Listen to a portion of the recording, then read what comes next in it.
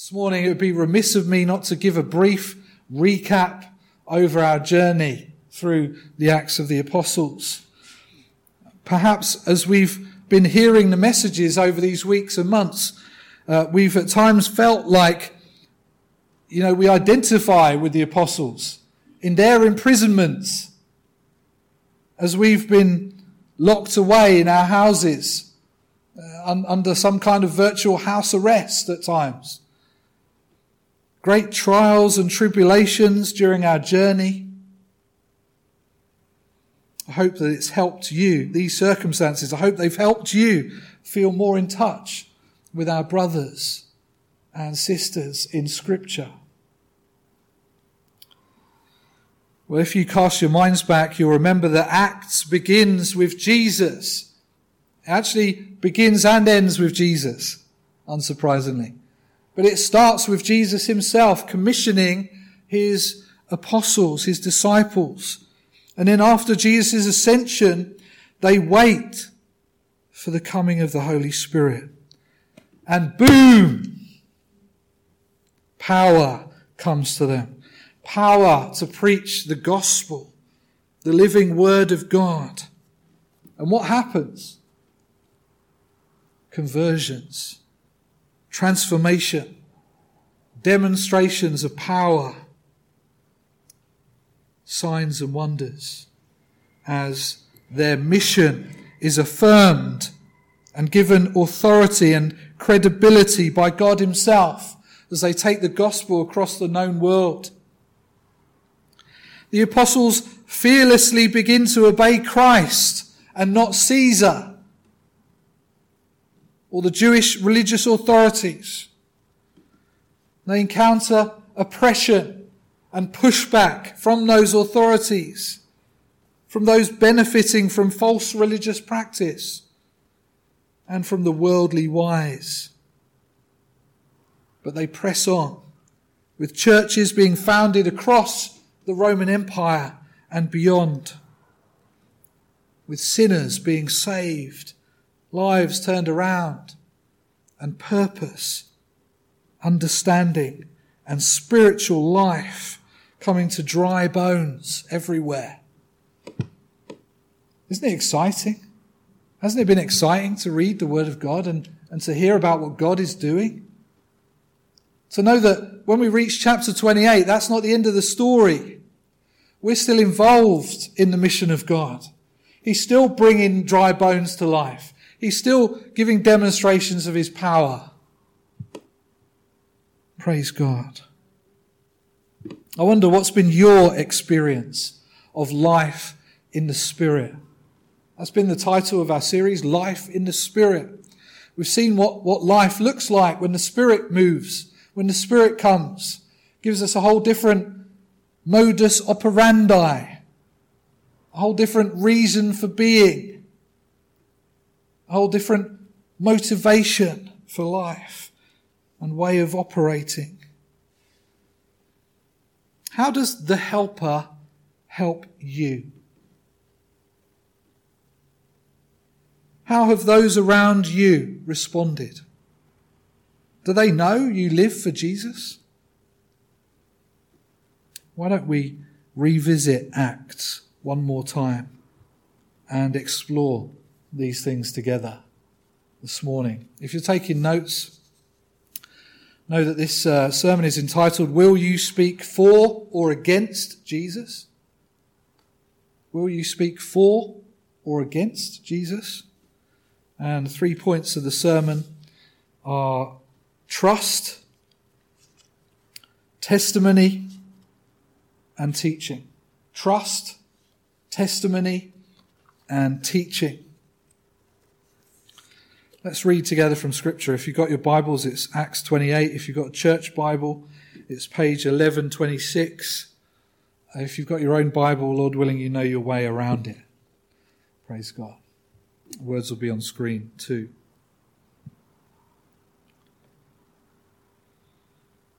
We resume at verse 17 to the end of the chapter. 3 days later, Paul called together the leaders of the Jews. When they had assembled, Paul said to them, My brothers, although I have done nothing against our people or against the customs of our ancestors, I was arrested in Jerusalem and handed over to the Romans. They examined me and wanted to release me because I was not guilty of any crime deserving death. But when the Jews objected, I was compelled to appeal to Caesar. Not that I had any charge to bring against my own people. For this reason I have asked to see you and talk with you. It is because of the hope of Israel that I am bound with this chain. They replied, We have not received any letters from Judea concerning you, and none of the brothers who have come from there has reported or said anything bad about you. But we want to hear what your views are, for we know that people everywhere are talking against this sect.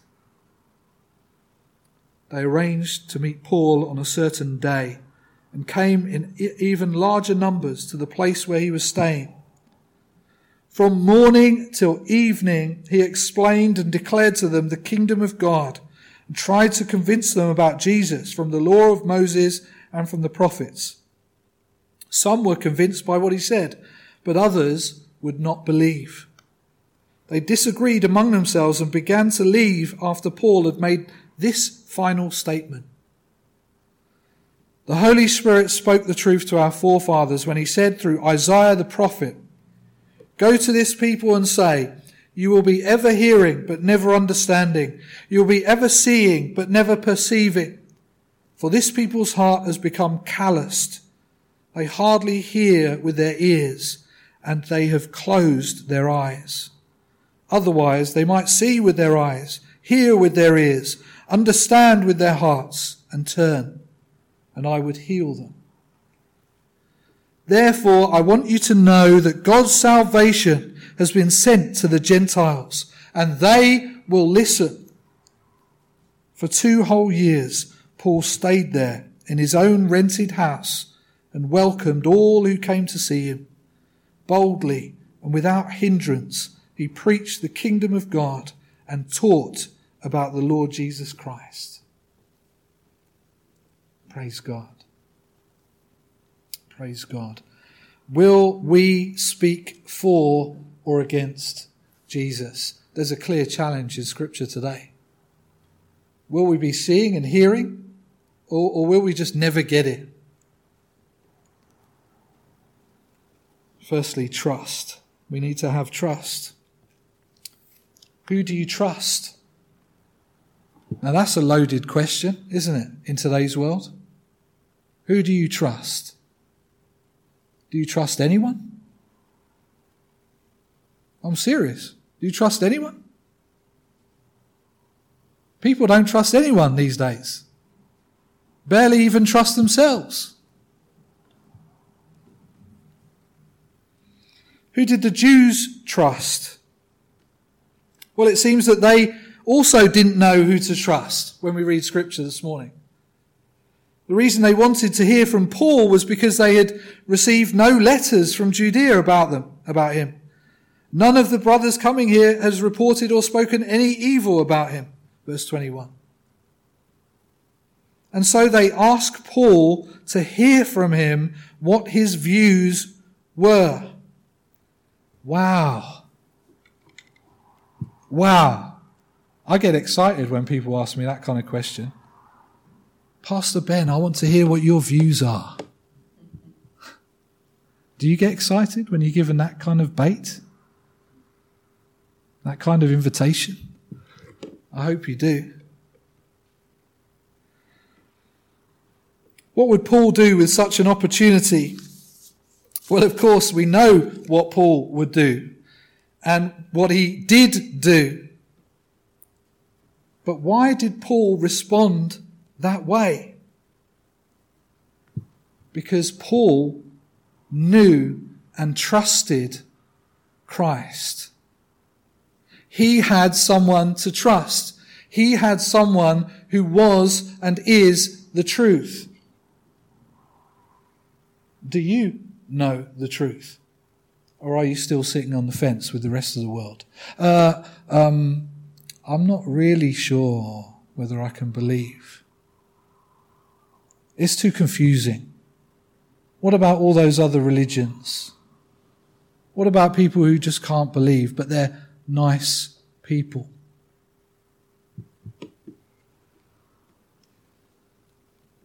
Who did Paul trust? Let's remember Paul for a minute from our studies through Acts. Following his conversion, Paul had endured beatings, mobs, attempted assassinations, poisonous snakes, a shipwreck.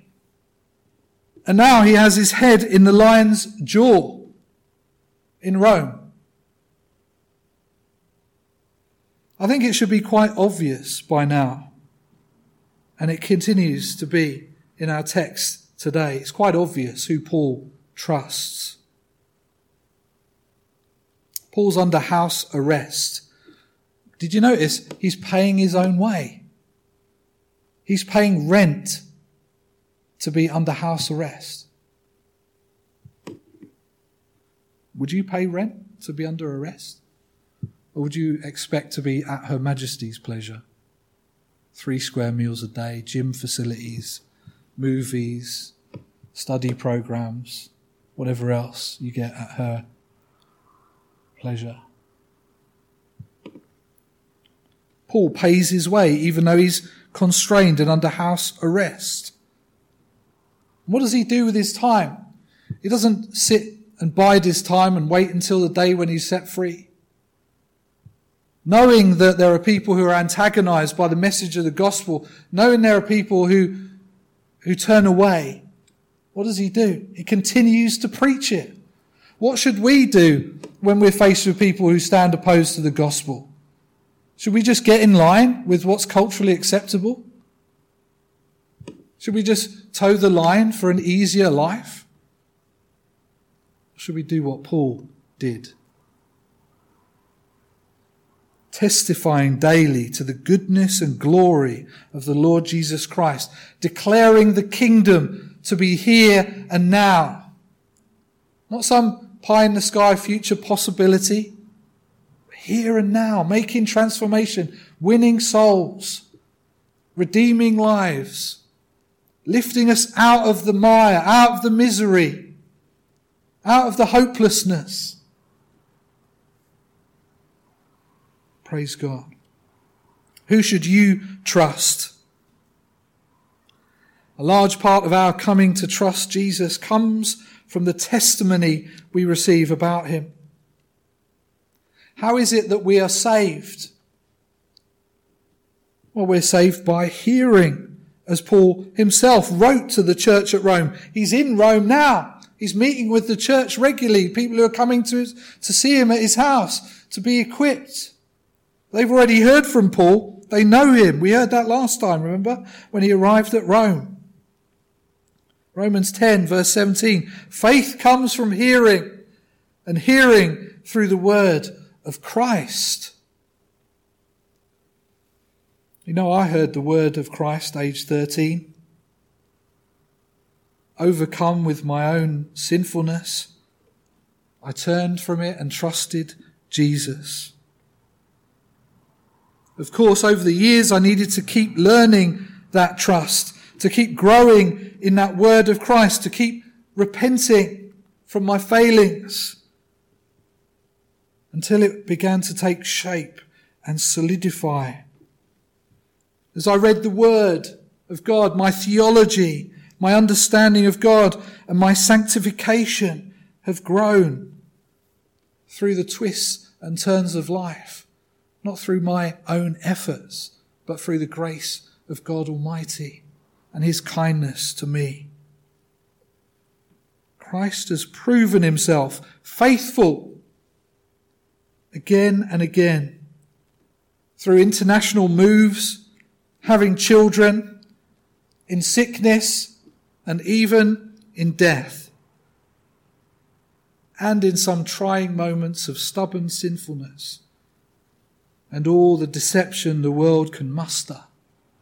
Christ has never let me down. and he's never let me go.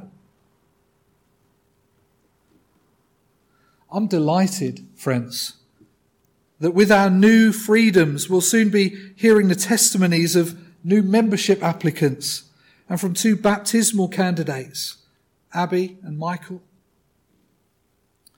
The Lord continues calling and saving sinners. What about you? Have you trusted in him? The governments of this world are asking people to trust them. I wonder how you feel about that. Well, I'd suggest to you this morning that if you're wise, you'll take a healthy pinch of salt with the government's advice and motives. It's not difficult to see how trust is lacking today, not just in the government, from whichever side of the house, but in our broken society at large. Our foundations as a nation and as a society, like those at the manse next door, have proven to be shaky under pressure. Those of you who know the manse will know there's been a bit of cracking because of subsidence.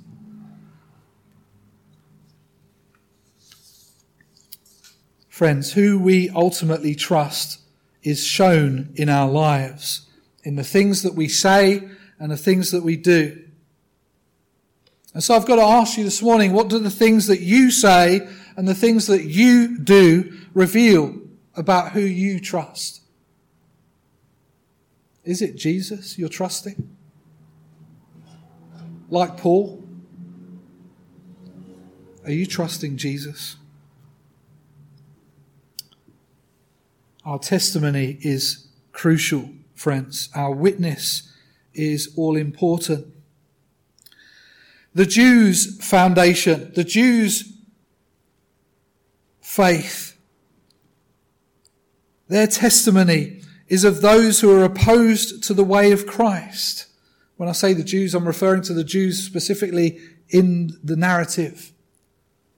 Those who walk away when they've heard Paul all day and they've heard his final words, they just say, not putting up with that, walk out. That's their testimony. Isn't this the same today? The starting position of most people we encounter in our world around us is doubt, skepticism, and mistrust of the church. Due to all kinds of rumours, scandals, and bad reports about the church, what it teaches, and what people in the church have done. We cannot assume that the people that we meet are blank canvases. Many of them have experiences, or at least have been informed by those offering negative testimony about the church. Where folks have a positive experience of church, perhaps from Sunday school as a child or through kind grandparents who used to go to church, or experience perhaps of the charity of the church, they are still frequently confused by the negative presentations in the media and in popular atheist material, which is all over the internet. If you're a parent this morning, your children are on the internet. What is it they're reading? What is it they're hearing? Do you know how to answer the objections?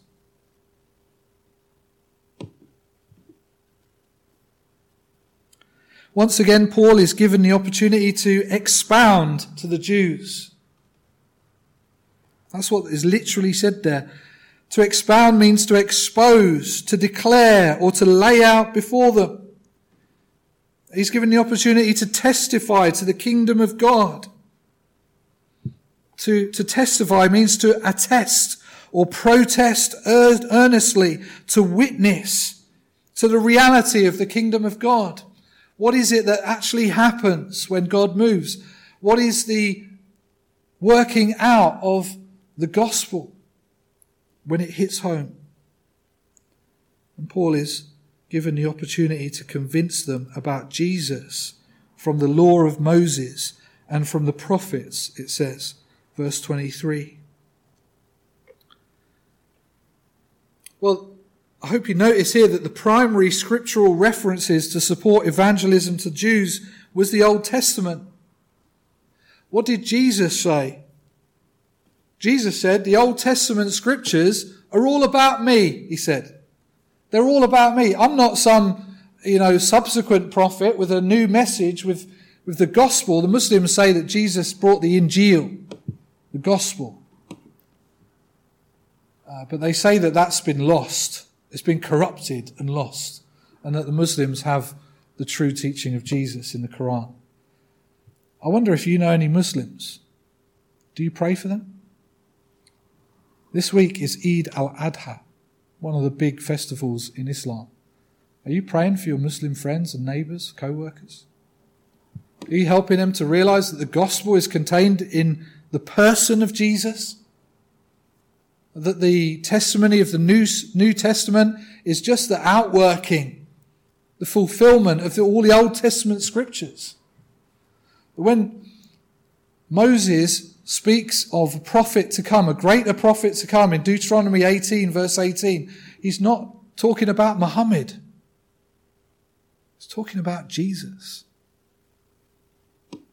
Friends, what we say about our faith, what we say about our Saviour, and how we live is all important. What is your testimony to them? Jesus said, the Old Testament scriptures are all about me.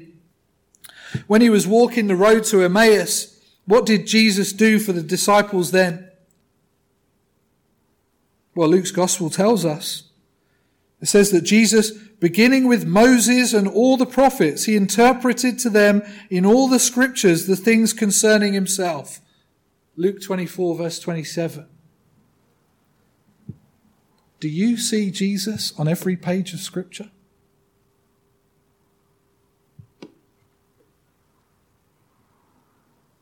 Do you see Jesus on every page of your life story? Do others?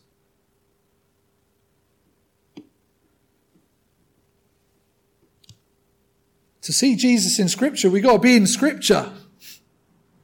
How often are you in Scripture? Let's get in there. Let's get our hands dirty. Let's get into Scripture every day and see Jesus on every page, through the mouth of every prophet, in the story of every king of Israel.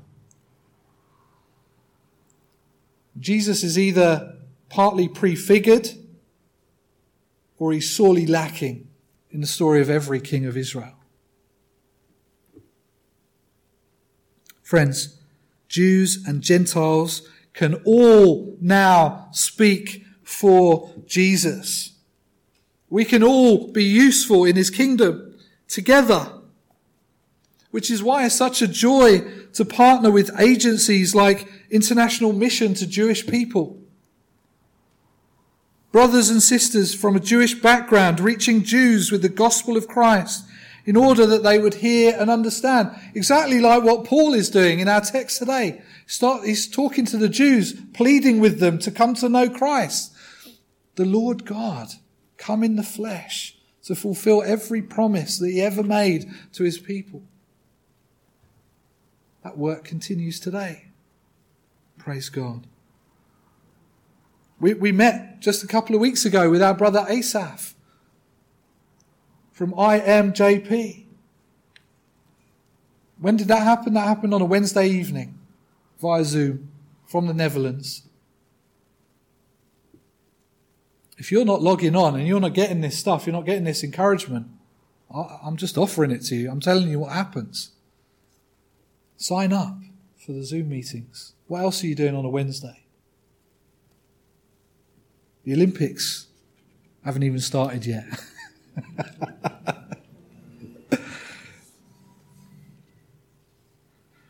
Praise God. They're continuing that mission in order that people would hear and understand, that they would see and perceive the truth about Jesus, God himself, come in the flesh to redeem his people from many nations. We saw that on Wednesday at our Bible study in Exodus 12.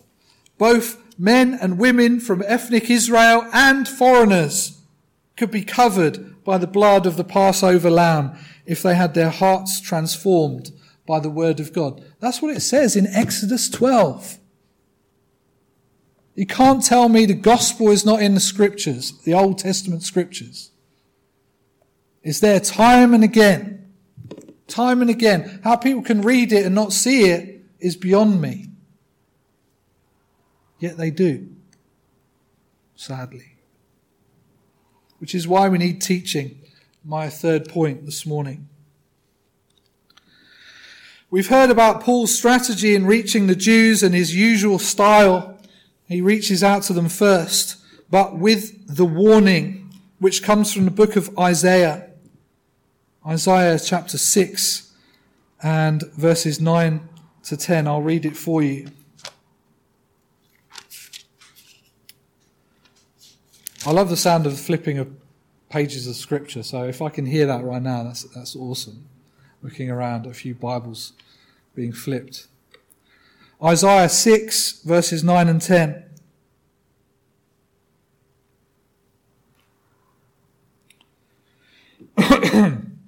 This is the prophet Isaiah quoting the words of the Lord given to him in verse 9 and 10.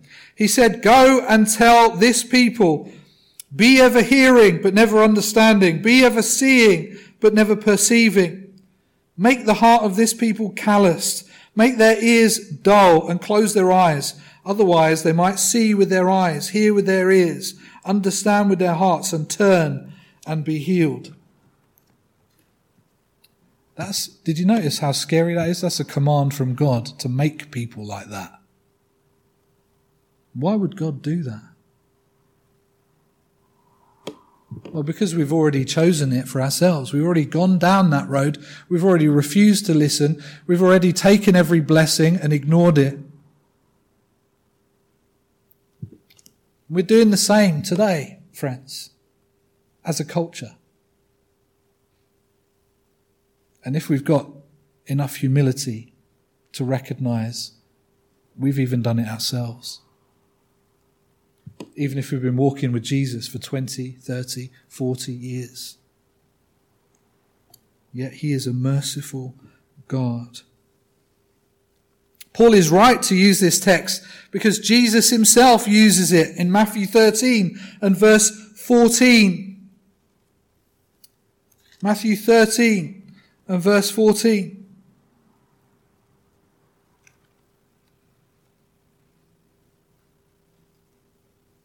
Jesus said in verse 13, "This is why I speak to them in parables.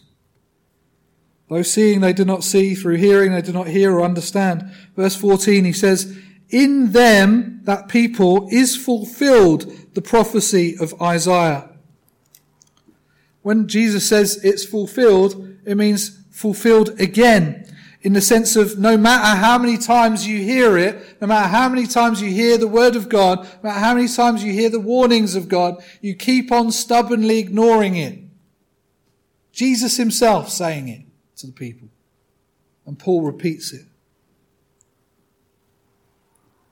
The reason the prophet Isaiah wrote was because the Jews were already rejecting God's word 700 years before Jesus came. It's why Jesus had to come. Because people wouldn't listen. And so we face the righteous wrath of God without a Saviour. But then God in his mercy came to be our Saviour, to snatch us from the jaws of death. At first reading you might think, hold on Paul, okay, you spent a day preaching to the Jews, but then you laid down a pretty stiff challenge. Our culture today doesn't like stiff challenges either, does it? Ooh, you can't say that. You might offend someone, Pastor Ben. I could never challenge someone about their sin. You go on the internet now, they say sin doesn't even exist. There's no such thing as sin. Okay, in that case, why are our prisons full? Why are people living in fear across this land? because of sin, pure and simple. Our culture doesn't like stiff challenges. In fact, it doesn't like challenges at all. But what is the reality, friends? The judgment of God is not a walk in the park. Sinners being faced with a holy and righteous Creator who is angry at sin is not a trivial matter. Remember the fire and brimstone preachers? They declared and proclaimed the kingdom and the need for repentance. Friends, the gospel is not a suggestion. It's a command. The time is fulfilled and the kingdom of God is here. Repent and believe in the gospel. That's Jesus' words in Mark chapter 1, verse 15. The gospel is not a suggestion. It's not a quiet little petition. It's a command of God. We're either in line with his command or we're outside, where there's weeping and gnashing of teeth. So friends, with the time we have left, what shall we do? Well, what did Paul do? In verse 30, it tells us that Paul lived there in Rome 2 whole years at his own expense and welcomed all who came to him. He couldn't go out. He was a prisoner in his home. He welcomed all who came to him, proclaiming the kingdom of God and teaching about the Lord Jesus Christ with all boldness and without hindrance. For Paul, it was the gospel, both barrels. Unadulterated, unapologetically, raw gospel, because that's what sinners need. That's what you and I need. Paul held nothing back. He would have gone out if he could, but he was confined to his home. Friends, so whether we are confined to our homes or whether we are free to go out, let us proclaim the kingdom of God and teach about the Lord Jesus Christ boldly and without holding anything back. Because as we'll see in our next series, there is a king and he is returning. How will he find us? Good and faithful, or lazy servants? I'm asking myself the same question, friends. What was Paul? And what can Jesus, by the power of his Spirit within us, what can he make us?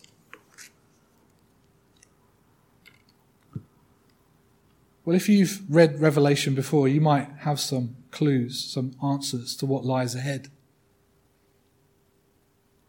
The martyrs, those who don't bend the knee to the ways of the world, they will reign with Christ in a whole new blessed era when this age has long ended. Revelation 20, verse 4. The question is, will you be one of them? He shed his blood as a ransom for many. That blood is shed freely for you, that you might find forgiveness and healing and power to overcome. Shall we bow our heads in prayer?